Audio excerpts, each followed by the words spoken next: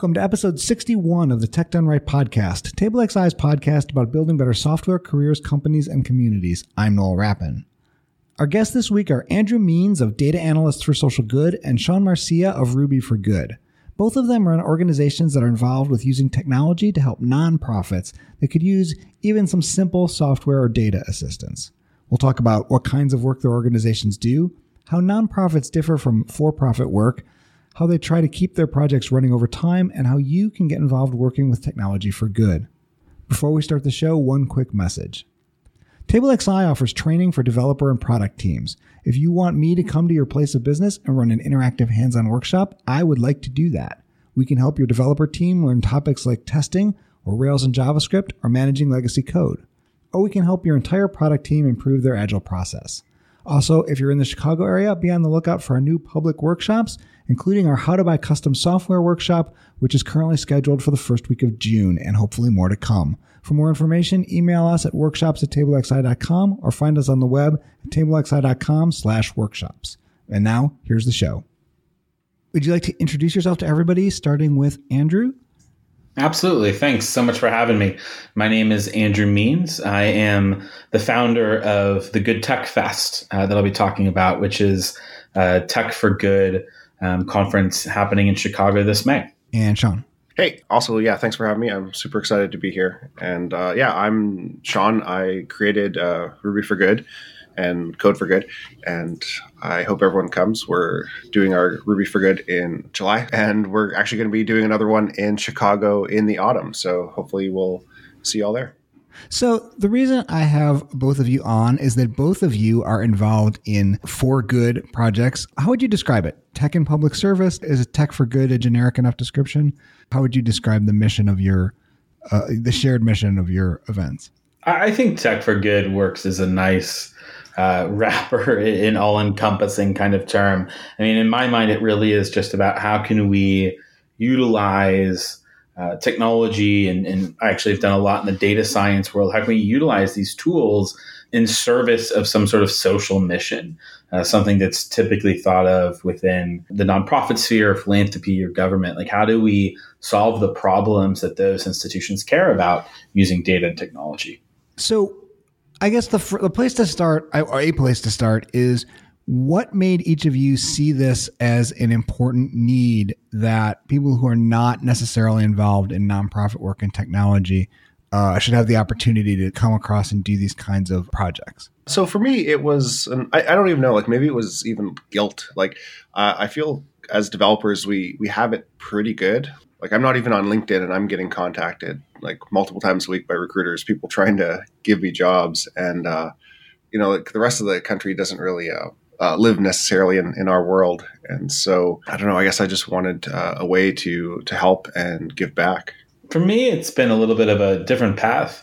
I've actually spent my entire career working in the kind of for good world, both within nonprofits, think groups like the YMCA, but then also running like corporate foundations, like at uptake.org. And so I've always been really interested in social change and how we can make a difference in the world. And for me, I came to data and technology as a really interesting and effective way for solving the problems that I cared about. And so for me, I'm like fully baked in the kind of tech for good world. How long have you each been running these events? And the generic term is escaping me, I suppose, but how long have you each been running these groups? So I started a group called Data Analysts for Social Good probably about 8 or 9 years ago now, where I was working at the YMCA as their first data analyst, and then was the director of research and analytics, and was like, there's got to be other people like me. And so I just started a happy hour here in Chicago with other analysts working kind of in the for good space. And it kind of grew from there. I actually ended up starting a conference called Do Good Data. I ran that for a number of years. And then just last year, I started Good Tech Fest, really with the idea that data alone isn't enough. Like, let's talk about what are the products, what are the experiences that and the tools that we can create that can actually help us solve the problems that we care about. So this is really actually just our second year doing Good Tech Fest. Right. And for me, it was back pretty much as soon as I started learning Rails, I was helping organizations. So I guess this goes back to about 2011. And then Ruby for Good started about 7 years ago. I was meeting with this nonprofit I was going to help. And like, it's a story I like to tell. I was in there and they, I was going to help them build like something to track volunteers. But like while I was in their office, they had this telephone that was ringing and ringing. And I couldn't figure out why no one was answering this phone.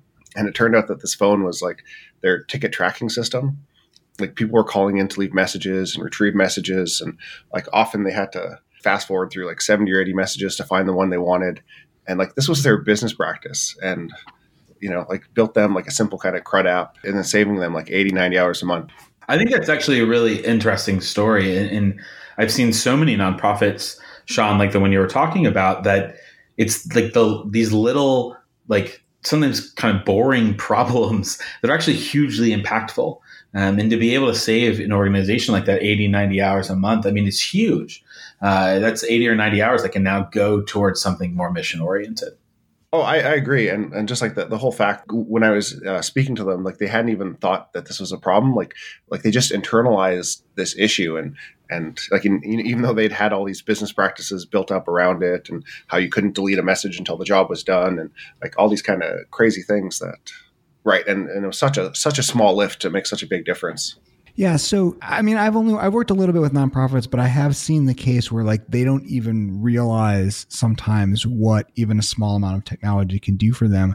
What do you do to sort of gather possible projects for your groups to even take on?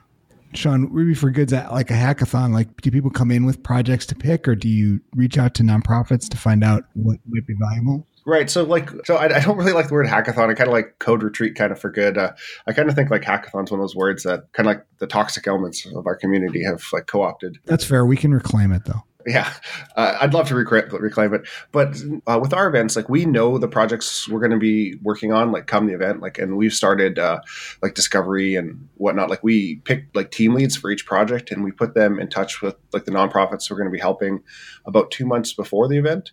And like we have a whole kind of like script for them, like checklists and things they're doing and like questions they should be asking, creating GitHub repo, like kind of the first kind of issues, just so when we do get to the event that, they can really hit the ground running. And as well too, like we invite like the nonprofit stakeholders to the event. So like they're there and like we're building the best possible thing and solving their actual problem. How do you get in touch with the nonprofits? In the early years, it was kind of just like us, maybe even like cold calling some nonprofits or like reaching out like on Twitter and Facebook, like kind of social media, like to our extended networks, like who volunteers, like who knows somewhere that could help us or who could use our help. But like now that we're more established and like we've helped quite a few nonprofits and we have some like larger projects too. Like we have one helping diaper banks and it's being used by over 50 diaper banks across the country. And like they talk about us to other nonprofits. And so it's a lot of like referral now. So it's not really us looking for projects to help. We actually have more than we can even help now, which is both a good and a bad problem. Andrew, how do you work with the people whose problems you're trying to solve? Yeah. So at the conference, Good Tech Fest, really it's a chance for organizations to showcase the work that they're doing. We have great organizations like 412 Food Rescue, who's using really interesting mobile technologies to try and get food to food banks more efficiently and effectively. So we really view the conference as a chance to highlight organizations that are doing great work. But outside that, the work that I'm involved in the broader Tech for Good space, it's a lot of it is finding the right people, the right leaders who have a vision for how technology can really help move their mission forward. And finding out, quite frankly, in the nonprofit space, oftentimes the right funders who have a vision and a passion for supporting the use of data and technology. A lot of what I spend my time doing is trying to find the right interesting problems where data and technology can actually help move the needle on the issue. Finding funders who are interested in that space or interested in the use of data and technology, and then finding the right technologists and data scientists and others who have the capabilities necessary to solve that problem. So it's a lot of matchmaking that goes on. Like Sean said, once you've done it for a little while in this space, word travels fast. There's a lot of organizations that are looking for help. And so I don't think that there's always much of a challenge finding problems. It's much more about how quickly can you scale to address the number of opportunities that you have. So what's a problem that you've worked on recently where you've been able to be more specific about the sort of general process that you laid out? What's a recent project that you've worked on? So right now, one of the projects that I'm working on is trying to create a stitched together experience of a few different technologies for what are called like collective impact groups. These are groups of nonprofits that all are working towards the same problem or working in the same area and want to work more closely together. So, in a city like Chicago, you have dozens and dozens and dozens and dozens of after school programs, all trying to address oftentimes the same issues, but having challenges to share data with one another, having challenges to truly collaborate with one another, to do collaborative sense making of data of their community. And so I'm working with some funders, some foundations, and some of these collective networks on what are the tools that they need to better collaborate. And so this includes bringing in the data sharing component, organizations like Bright Hive that provide like legal governance and technical infrastructure to do data integration work and that kind of important piece. And then it's bringing in tools sometimes, working with Salesforce on some of this project of some of their technologies around communities and social networks and how they can actually share information and collaborate with one another on projects. So that's like a really kind of infrastructure oriented project, which is a lot of what I'm involved in right now, but is stitching together a number of different existing technologies so that these kind of networks can more effectively share information and collaborate. Sean, what's a good example of the kind of project that Ruby for Good tackles? I don't think there's a specific one. Like obviously our strength as like Ruby Rails developers, like it's web applications. So like anything kind of database backend, JavaScript front end. But the diaper bank application I was mentioning, like that's a good one. It's an inventory management system for diaper banks and pretty much handles their problem from beginning to end, like barcode scanning, inventory, distributions, all this kind of goodness that they need. In that case, they have, I assume, like a specific reason why off-the-shelf solutions don't quite work. Right. Like there isn't like specific software for them. Like when we started talking to, like initially we built this for a single diaper bank, the Portland Diaper Bank. And like she came to us and she showed it off to some other diaper banks and like they all kind of wanted it. And they were all using like very like disparate solutions, like some Excel spreadsheets, some using just inventory off the shelf software that, didn't quite, like just they make it work, but it's not what they need. And so we build them like customizable custom software for them that like fits their need. And like this project's actually kind of exciting because like the big national diaper network in the US is actually getting behind our software and recommending that all diaper banks use it. So potentially by the end of the year, there's going to be 200 plus using this. So it's kind of an exciting project. Yeah. I wonder what the sheer amount of overloaded Excel spreadsheets in use throughout the nonprofit world is.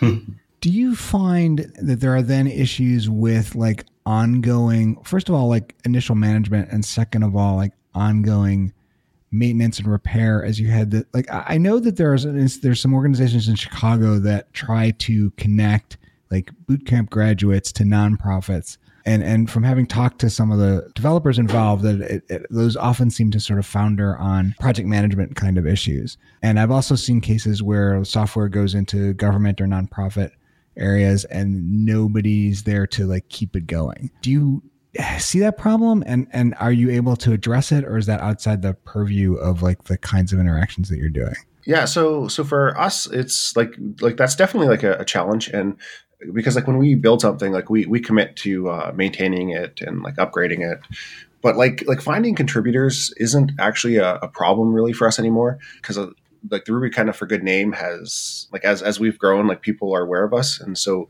when we post issues in our various GitHub projects, people jump on them pretty quick. And for whatever reason, we have a lot of people in this community that are just super awesome, and they want to be involved in these projects, like being like team leads and like project leads. Like actually like that diaper project, we've tried to cycle the person off of it who's like the project lead, but he he refuses because he just he believes in it so much. And so I guess just like any open source project, like finding maintainers is a challenge, but like I think just like the social good aspect makes it maybe a little less hard for for us than other open source projects, maybe? No, I think that's great, Sean. And I think I've seen places that don't have that kind of ongoing commitment to a project. That's where I often see the challenges because, I think you're right on. Previously, early in my career, I was working with the Data Science for Social Good Fellowship out of University of Chicago. And we did great, interesting work over the summer. And we developed these software products and algorithms and things of that nature, and then handed over to a nonprofit or a government agency, and there was no one there to receive it, right? There was no one there to maintain it. And I think having a commitment to maintenance and upkeep is really important, especially as more and more organizations are relying on technology for critical service delivery. Like Sean, your project with the diaper banks is awesome. And I think it's so important that with these organizations using this and spreading it nationally, it's that commitment to ongoing maintenance and support is huge and necessary. It's why I think too, we need to see this ecosystem grow. We need to see more funders contributing capital and putting money behind organizations that are really maintaining critical systems for the nonprofit sector. And so that's, part of what we're trying to do with Good Tech Fest is raise the prominence of organizations that are doing great work in building the tools that the sector is increasingly relying on. Do you ever get pushback from nonprofits who feel like you are just sort of coming in and you don't really understand their problem? Or if you don't get pushback, how do you sort of mitigate that? How do you learn about their real needs in sort of a bigger picture client sense? We've never had pushback because generally people have a problem or they think they have a problem. But oftentimes like how we understand their problems is we try and find volunteers, or people to lead the teams when it's a new project, to go in and actually meet with the nonprofits, talk to them and kind of see their day-to-day. Because the story I told earlier about the telephone ringing and whatnot, I wouldn't have seen that had I not been in their office, and we would have just ended up building them a volunteer hour tracking application or something like that. But by being in there, you see it. And and the other part is like I mentioned earlier, is that we do have stakeholder involvement, kind of each step of the way. We have the stakeholders at our events, sitting with teams. So we're building them hopefully what they need. What Sean's saying around you have to be present is so important. Really, I've spent my entire career working in this kind of for purpose, for good space. And it still is super important for me to see the work that's actually being done, to see the processes, to, like Sean was saying, hear the phone ringing and being able to ask that question. Because so many organizations, they come to you with one need, but what they actually need is 5 other things, that they don't even realize that they need, or there's 5 other opportunities that they don't even see. And so I think being able to come in with the eyes of being able to identify where work can be done is really important. And I also think going in with a real humility is crucial. I've known a lot of nonprofit organizations that have had really challenging partnerships with corporations or, volunteers coming out of the corporate sector that think if you just did X, Y, Z, or if you just did it more like us, this problem wouldn't exist. And nonprofits are doing things for a reason. They are operating to the best of their ability under constraints that they have.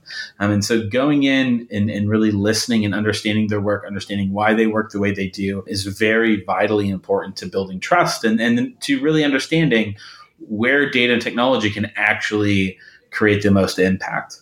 Is there a general way in which the constraints of a nonprofit affect the project that's materially different from working with a for-profit organization? I would say in my experience, I've gotten to work both in the for-profit world and the nonprofit world and seen different sides of all of this. I think there's actually a couple primary differences. So one is just capital. Money that's given to a nonprofit, there's a lot of incentive for putting that directly towards the mission. Organizations are evaluated to some extent based upon a thing called the overhead ratio, which is essentially how much goes to central office functions versus how much goes to the problem you're trying to solve. And oftentimes technology falls into the central office kind of overhead function. And the more that an organization spends there, the less attractive they might actually be to donors. So there's a huge incentive to actually underinvest in any central office function. And some of that's changing, and there's some really good cultural transformation going on there. But I think that's one. And I think the second area that I often run into that's a little bit squishier, a little bit fuzzier, is the kind of people that work in a nonprofit, right? A lot of people that run nonprofits today, run philanthropies, or in leadership, and this is changing, but I think traditionally come from human service backgrounds, or they were caseworkers, they were social workers, they set up the food bank, or they set up the diaper bank, right? And so they're coming with a oftentimes very human services mindset, a very kind of social worker mindset, and they're social workers for a reason. They're not technologists, right? And so I think there's a little bit of tech literacy that's sometimes missing in the nonprofit world, and that kind of tech vision is sometimes missing. That said, there's a ton of really great, I think, emerging leaders that are transforming both older organizations and launching new ones that really do put tech and data at the center. And I think there's less of a cultural jump to those kinds of organizations. Like the thing that we find is often like the second thing he was mentioning, or Andrew was mentioning, was the like the tech literacy.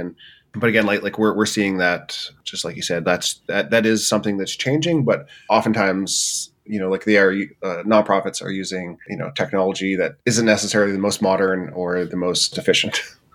One thing I found, and I work at a consultancy that occasionally takes on nonprofit clients within a wide range, I would say. One thing that I found is that if the client isn't paying directly, in other words, if it's kind of a barter arrangement, there's a different relationship to their understanding of the value of the time in a way that's a little hard to sort of quantify, but I kind of know it when I see it. That I don't know. Does this make sense? Have you seen anything like this in your? Absolutely. Organizations need to have skin in the game. When I was first working on the Data Science for Social Good Fellowship Program, we initially did all of our projects completely for free.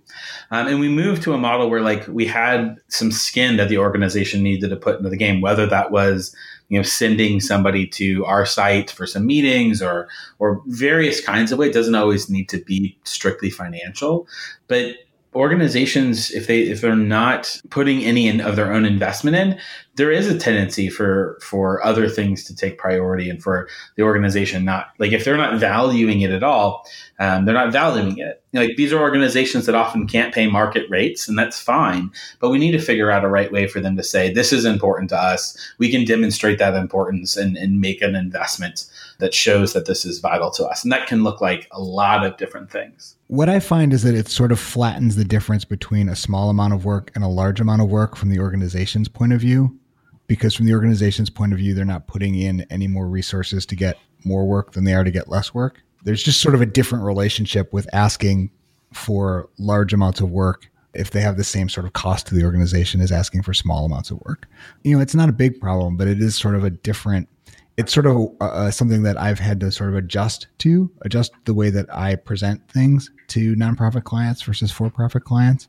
And I was just, curious whether you had seen anything similar. Sean, do you have any comment on that? Yeah, definitely. So, and like this, in the earlier years, I think that was definitely a problem, like them not really understanding expectations. And so this has kind of evolved for us over the years. Now we have explicit expectations. Now we sign MOUs with our nonprofits we're working with. And we're also working right now to write up an in-kind grant that they can apply for.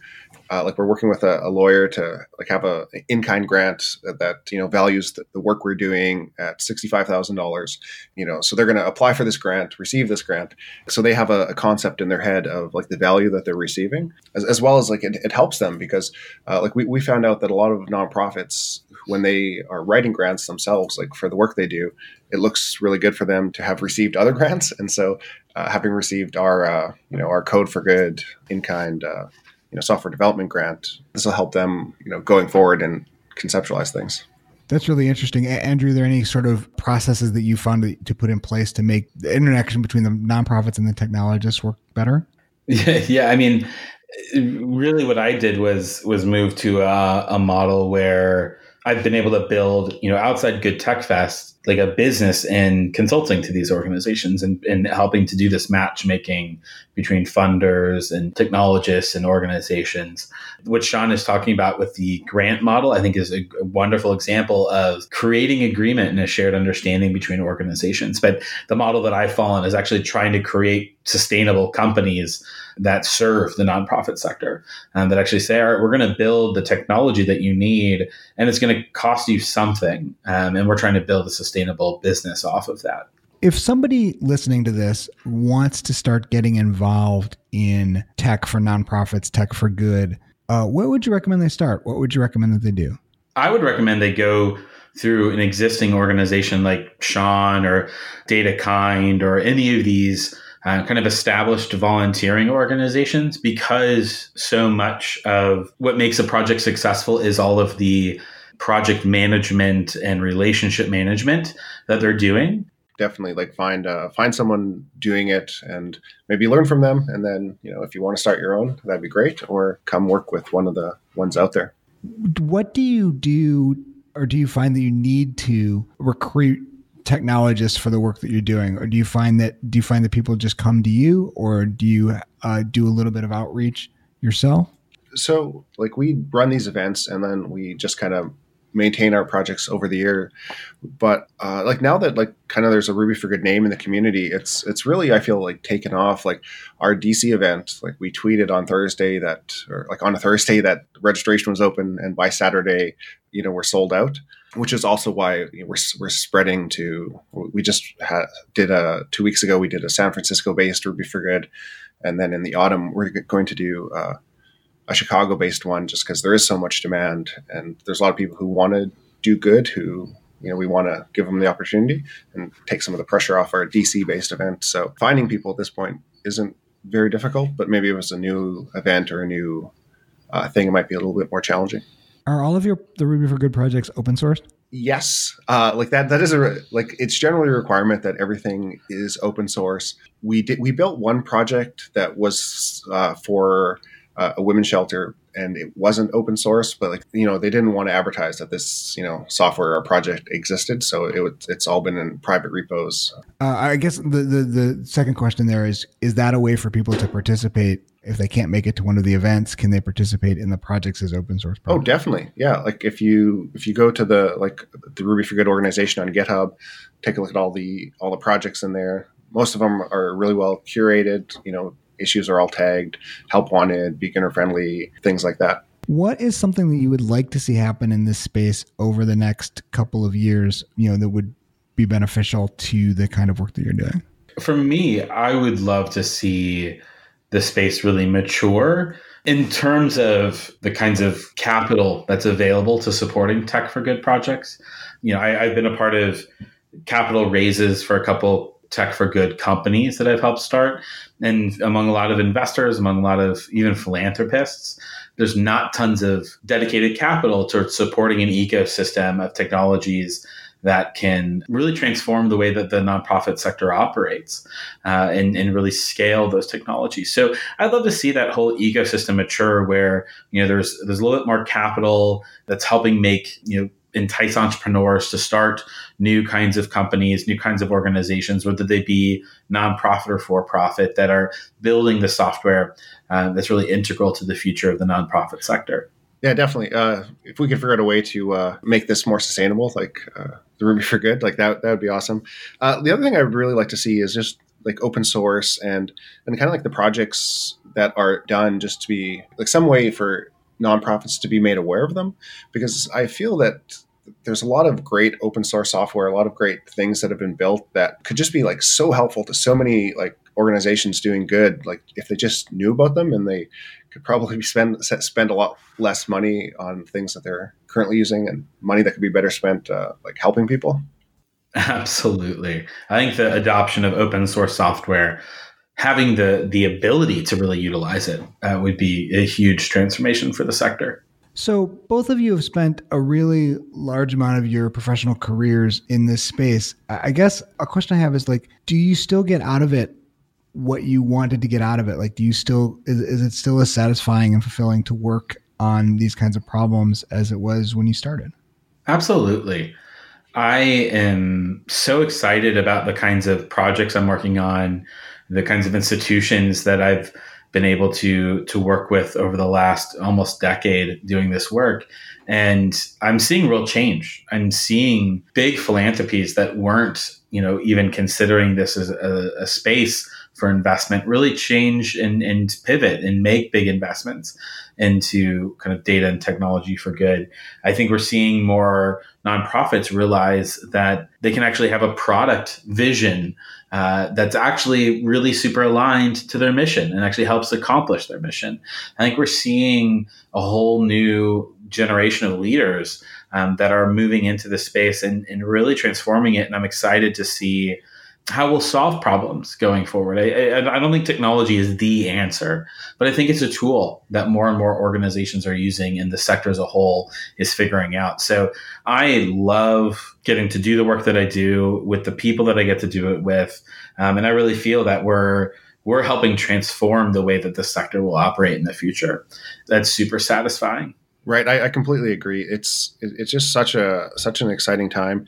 And I'm always just excited and blown away just seeing the people who use the things we've built and, the diaper app. It started with one. Now there's so many using it. Just so exciting. And when things like that happen and these people that you meet and you see how their lives are continuing to be affected, I don't know, it's even more motivating because there's more and more people that we're helping each year. So. That's great. So where can people reach you if they want to learn more about your organizations or just get started in technology for good? So if you're interested in the Good Tech Fest, which is coming up May 21 through 23 here in Chicago, you can just go to goodtechfest.com. And if you're interested in some of the other projects that I work on, you can check out bigelephant.io, which is the studio that I run. If you want to come out to Ruby for Good, or join our Slack or links to our GitHub, it's just rubyforgood.org. I'm Sean Marcia on Twitter. I usually tweet about these things or these events that we're having. And once all the details are hammered out for our Chicago-based one, I'll obviously be mentioning that. Oh, I'm on Twitter at meansandrew as well. So I spend a lot of time tweeting about nerdy tech and data for good stuff. Great. Well, thank you both for being on the show and giving us a chance to talk about tech for good. I appreciate your time. Thank you. Thank you so much for having me. Tech Done Right is on the web at techdoneright.io and on Twitter at tech_done_right and is also available wherever you listen to podcasts. The show is a production of TableXI, which is on the web at tablexi.com and on Twitter at tablexi. Tech Done Right is hosted by me, Noel Rappin. I'm at Noel Rapp on Twitter and edited by Mandy Moore, who is at The Ruby Rep on Twitter. If you like the show, tell a friend, a colleague, a neighbor, a pet, a boss, my boss, tell me, tell your social media network, tell the world. All of that would be very, very helpful, and a review on Apple Podcasts helps people find the show. TableXI is a UX design and software development company in Chicago with a 15-year history of building websites, mobile applications, and custom digital experiences for everyone from startups to storied brands. Find us at tablexi.com where you can learn more about working with us or working for us, and we'll be back in a couple of weeks with the next episode of Tech Done Right.